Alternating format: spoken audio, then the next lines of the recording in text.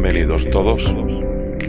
Soy Jorge Manuel Bermejo y a partir de ahora seré el colector de enigmas para ustedes.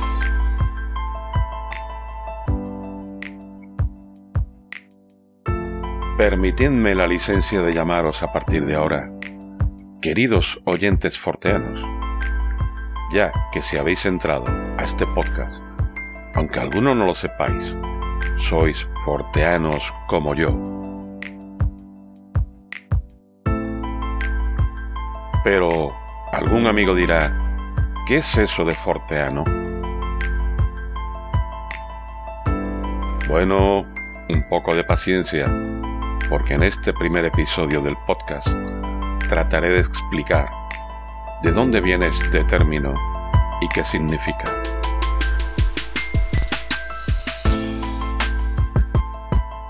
Pero antes me gustaría que supieseis por qué en el canal se llama el colector de enigmas y no el recolector, por ejemplo.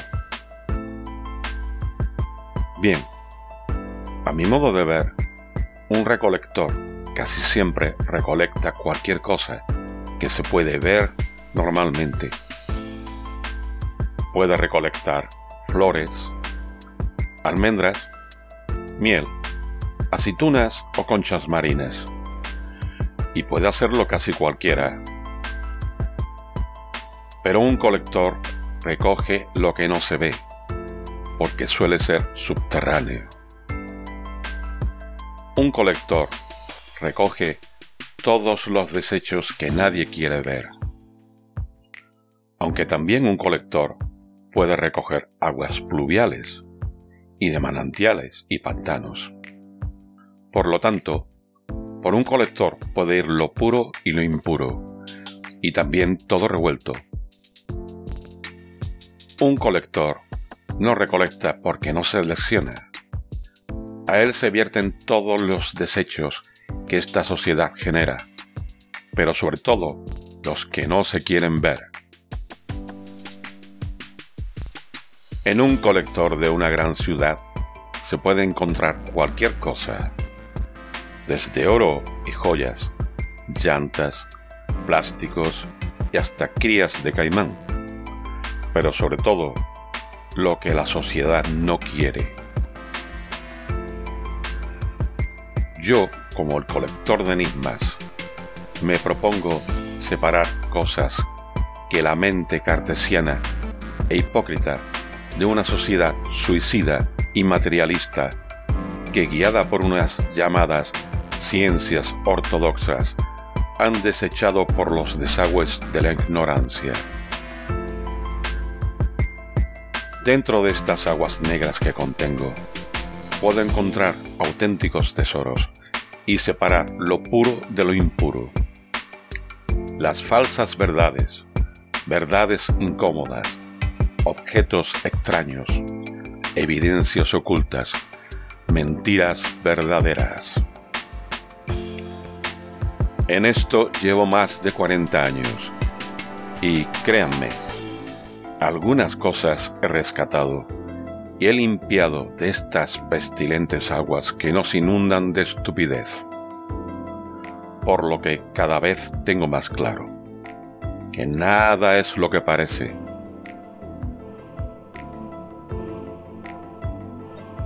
Mi empeño es seguir rescatando misterios condenados a los desagües, sacarlos a la vista para seguir convulsionando a una sociedad idiotizada y engañada desde hace milenios. Para ello, me he ayudado de buenas herramientas que heredé de predecesores heterodoxos de todos los tipos y de todos los tiempos.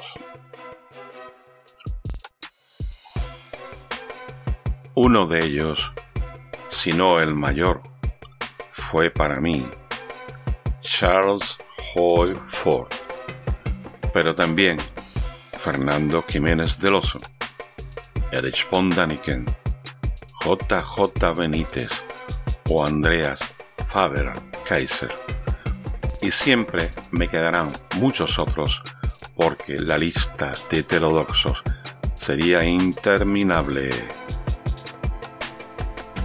En segundo lugar, en el nombre del podcast, el Colector de Enigmas. ¿Por qué he preferido la palabra enigmas y no misterio?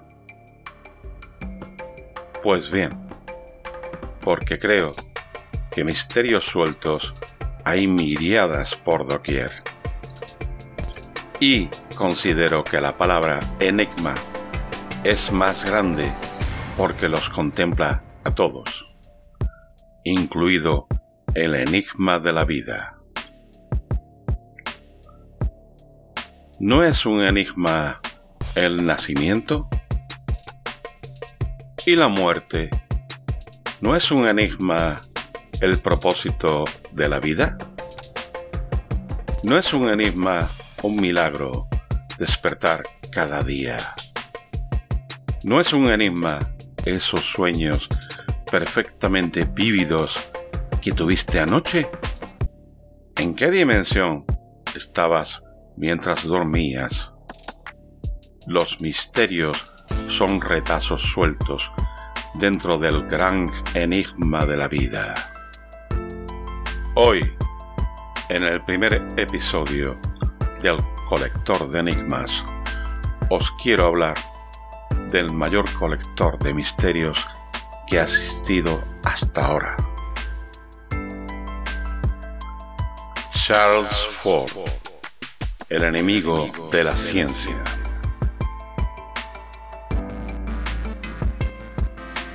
Charles Hoy Fort nació en Albany, Pensilvania, en 1834, pero se crió en el Bronx neoyorquino, donde murió en 1932. Sus padres eran tenderos y en su juventud ayudó en la tienda de ultramarino de sus padres. A los 18 años comenzó un viaje por el mundo: Escocia, Inglaterra, Sudáfrica.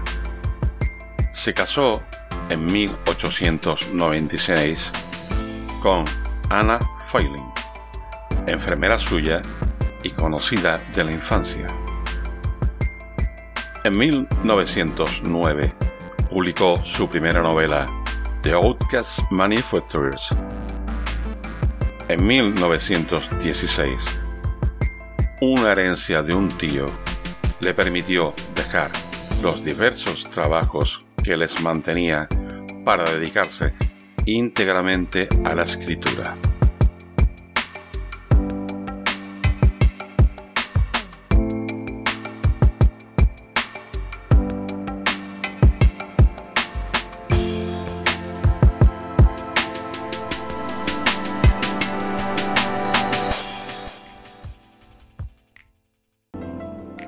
Tras algunas decepciones en el campo de la literatura de ficción, en 1919 publicaría el que sería su mayor éxito, El libro de los condenados, The Book of the Damned, una recopilación de hechos inexplicables por la ciencia que sería el trabajo de su vida.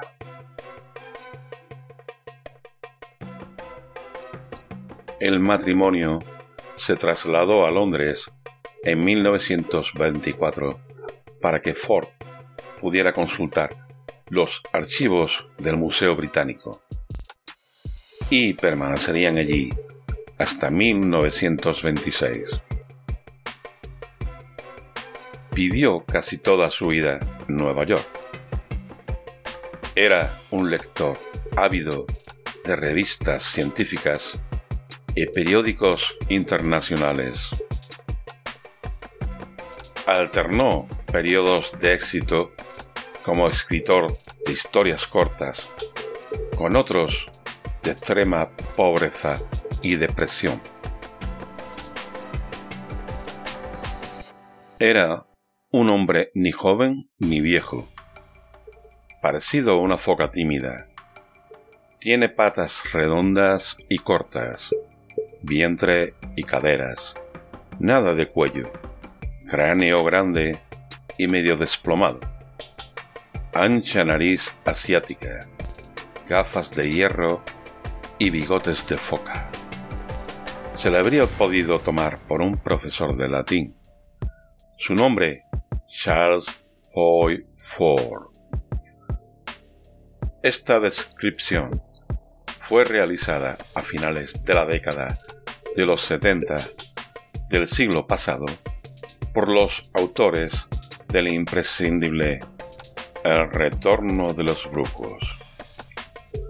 Los franceses Louis Powell y Jacques Bergier, quienes confesaron haberse basado en los procesos de búsqueda de Ford para la confección de la citada obra. H.P. Lovecraft fue contemporáneo de Ford y lo consideraba uno de sus maestros e inspirador de parte de sus obras. Ford dice cosas que descubrirán después, décadas después, Jacques Bergier, Louis Powell, Erich von Däniken, Peter Colosimo, Andrew Thomas, Brad Steiger, Zacharias Sitchin, David Icke, Antonio Rivera y Robert K. Temple. Es posible que Ford hubiera podido llegar a ser un reconocido escritor de ciencia ficción. Parece que en 1915 estaba escribiendo simultáneamente dos novelas llamadas X e Y. La primera trataría sobre una civilización con origen en Marte que controlaría los acontecimientos de la Tierra. La segunda jugaba con la idea de una siniestra civilización asentada en el Polo Norte. Estas novelas llegaron a interesar al escritor Theodore Dreiser, pese a lo cual no consiguió publicarlas y en un arrebato depresivo las quemó. Aunque parece que Ford llegó a escribir un total de 10 novelas, The Outcast Manufacturers, 1909, fue su única novela publicada. También escribió cuando apenas contaba con 25 años, Many Parts, autobiografía que no llegó a publicarse. Una obra que el propio Ford describe como el trabajo de un inmaduro metafísico. Sin embargo, Ford ha pasado a la historia por su recopilación de fenómenos anómalos que frecuentemente se han comprendido o interpretado mal. Se estima que Ford llegó a compilar más de 40.000 notas acerca de estos fenómenos, que escribía en trozos de cualquier papel y luego almacenaba en cajas de zapatos, que le sirvieron de base para 7 libros, de los que solamente 4 han llegado a nuestros días. Aún hoy en día, el término forteanismo o forteano sigue aplicándose a este tipo de hechos aparentemente inexplicables.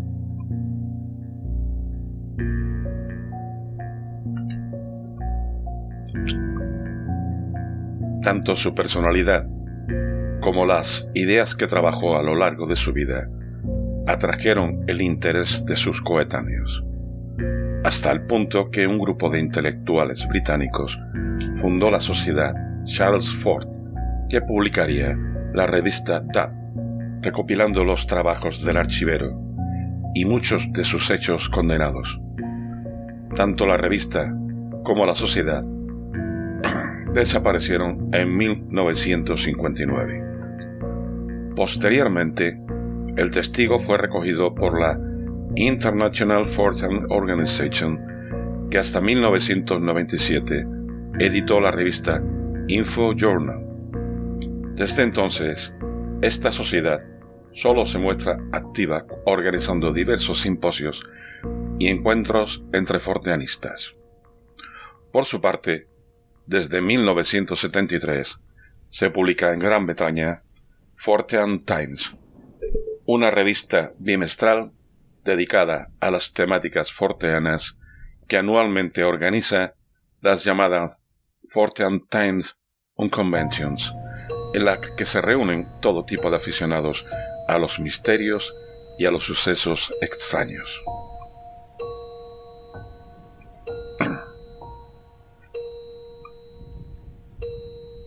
Ford estaba convencido de que algunos objetos y luces que se veían en los cielos de finales del siglo XIX y principios del XX eran ingenios de otros mundos, y mantenía que los arqueólogos se habían topado con artefactos que nuestros antepasados no pudieron fabricar.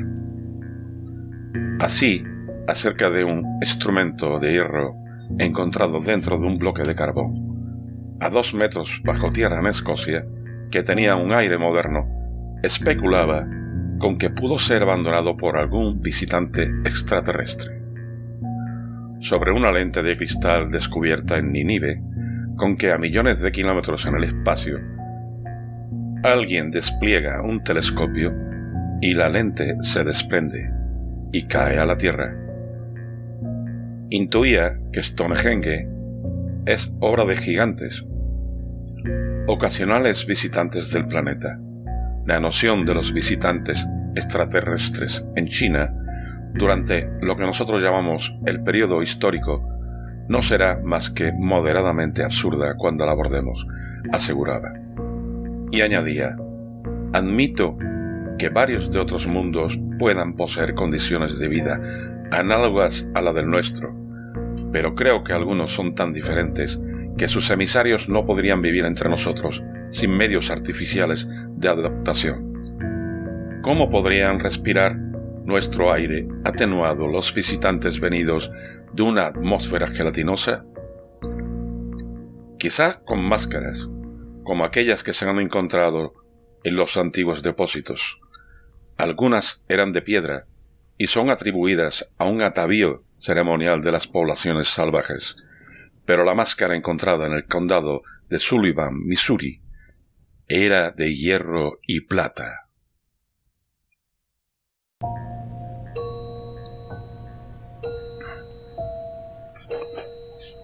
Ford fue el primer ufólogo, mucho antes de que se vean los primeros platillos volantes en Estados Unidos, y también el primer defensor de los astronautas de la antigüedad.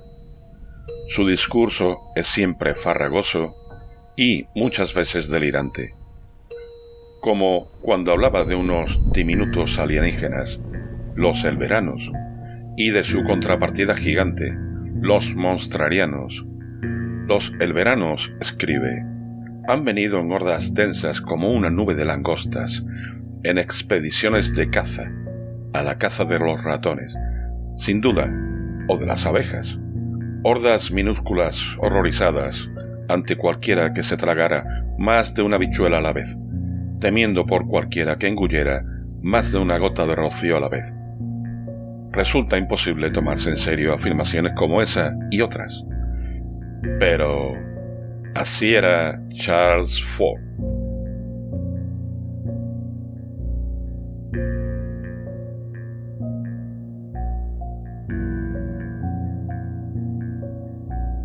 El libro de los condenados se convirtió en el evangelio de los posteriores escritores sobre lo paranormal. Dice en su libro Gene Steinmeyer en Charles Ford, el hombre que inventó lo sobrenatural, 2008. Tiene razón. Al autor estadounidense deben su nombre los fenómenos forteanos, que comprenden los platillos volantes, los fenómenos paranormales, los artefactos arqueológicos, las desapariciones misteriosas, las lluvias y muertes masivas de animales, los rayos en bola.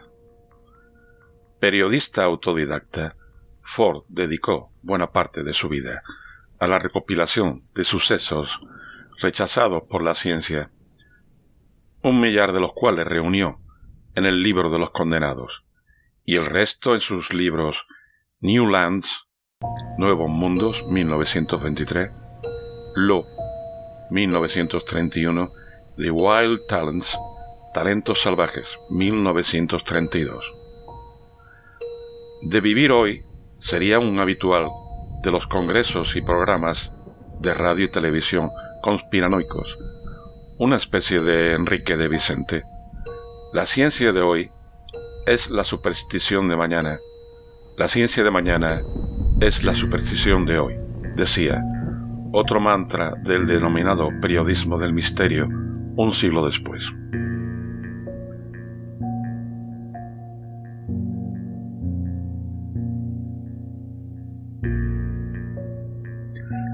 El libro de los condenados, su obra más conocida, es una colección de hechos despreciados por la ciencia ortodoxa.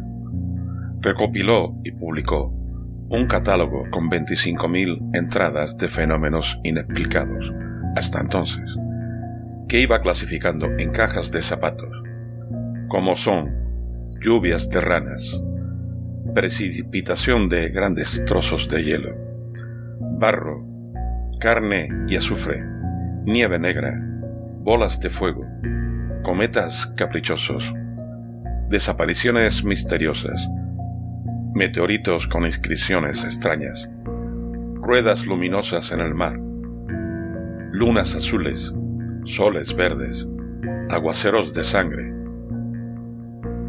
Ford, como los científicos que criticaba, reivindicaba la supremacía de los hechos. Procesión de los condenados, creó toda una nueva filosofía y puso los cimientos para la edificación de una nueva ciencia. Las obras de Ford tratan de lo que él mismo denomina hechos condenados, condenados por la ciencia ortodoxa y en ocasiones por el mismísimo sentido común. Hechos que las llamadas voces autorizadas tienden a olvidar, ridiculizar o racionalizar sin argumentaciones coherentes. Pero su verdadero mérito radica no tan solo en la recopilación de toda una serie de fenómenos extraños y hechos enigmáticos y misteriosos, sino el haber logrado a través de todos ellos una nueva visión del mundo desconocido que nos rodea, a través de una nueva forma de observar los acontecimientos, el intermedianismo.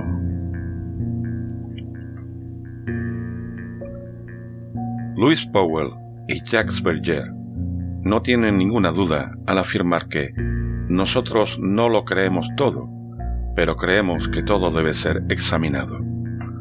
A veces el estudio de los hechos dudosos conduce a la más amplia expresión de los hechos verdaderos.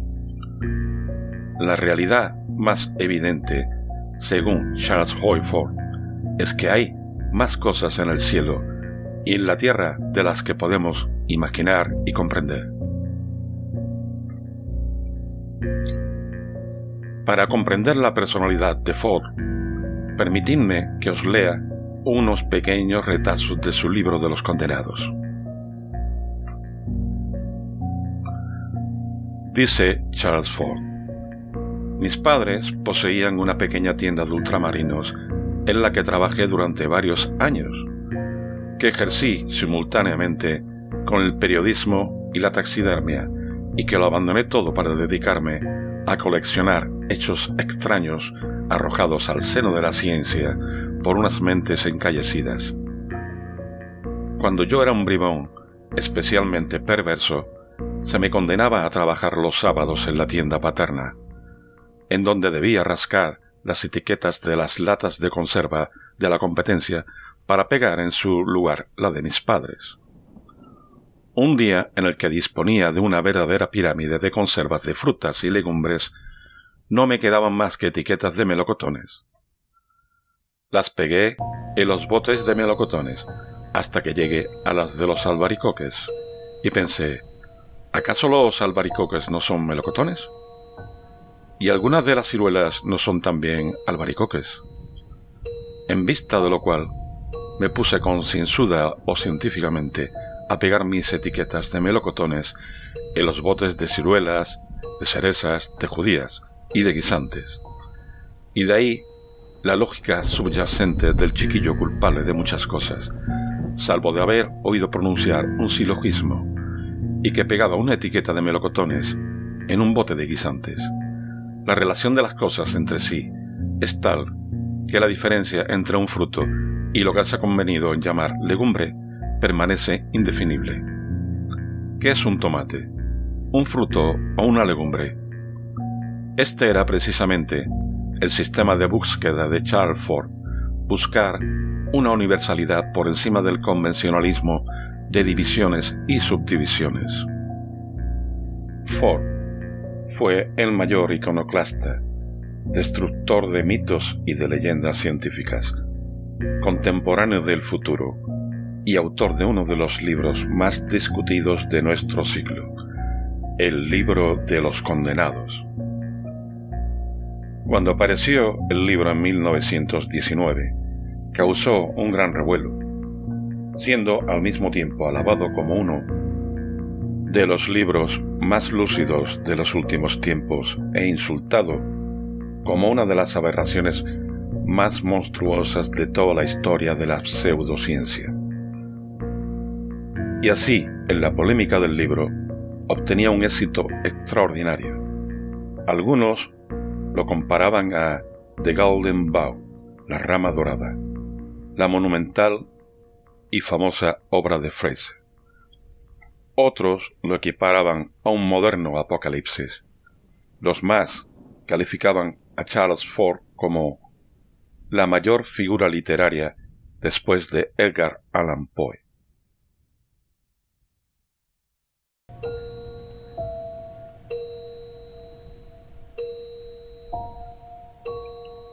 En el Colector de Enigmas consideraremos de ahora en adelante a Charles Fort como el primer ufólogo, el primer parapsicólogo, el precursor del realismo fantástico en el que bebieron autores como Andrew Thomas. Sus libros Los secretos de la Atlántida, La barrera del tiempo, no somos los primeros.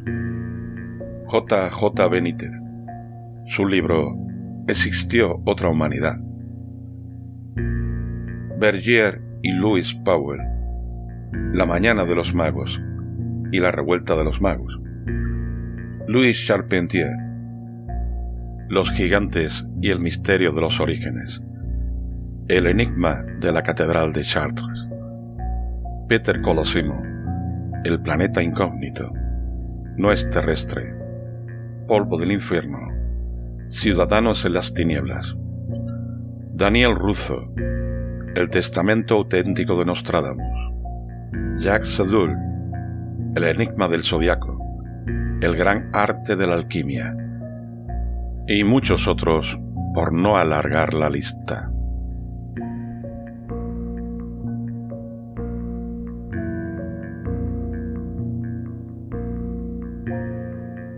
Aunque Fort no fue un investigador de campo, ni se dedicaba a viajar al lugar de los hechos, él sí fue el gran recopilador de misterios y hechos anómalos. Fue el mayor colector que rescató de las cloacas toda una legión de condenados, los limpió de lodo negro y volvió a ponerlos en la superficie para escándalo y escarnio de una sociedad zombificada por convenciones absurdas, dictadas por unas ciencias ancladas en las poltronas de la ortodoxia y la hipocresía. Y su legado sirve y perdura aún hoy en día. Este primer podcast desea ser un homenaje a este singular personaje que engloba toda la temática que figurará en este canal. Por lo que consideraré Forteanus si me lo permitís. A todos los que gusten de la temática de el colector de enigmas. Hasta aquí hemos llegado con el propósito de vuestro agrado, esperando que os suscribáis a vuestro podcast, el colector de enigmas. En próximos podcasts, nuevas y variadas secciones y relatos. Estaremos en ebook e iTunes, esperando vuestras suscripciones y o comentarios.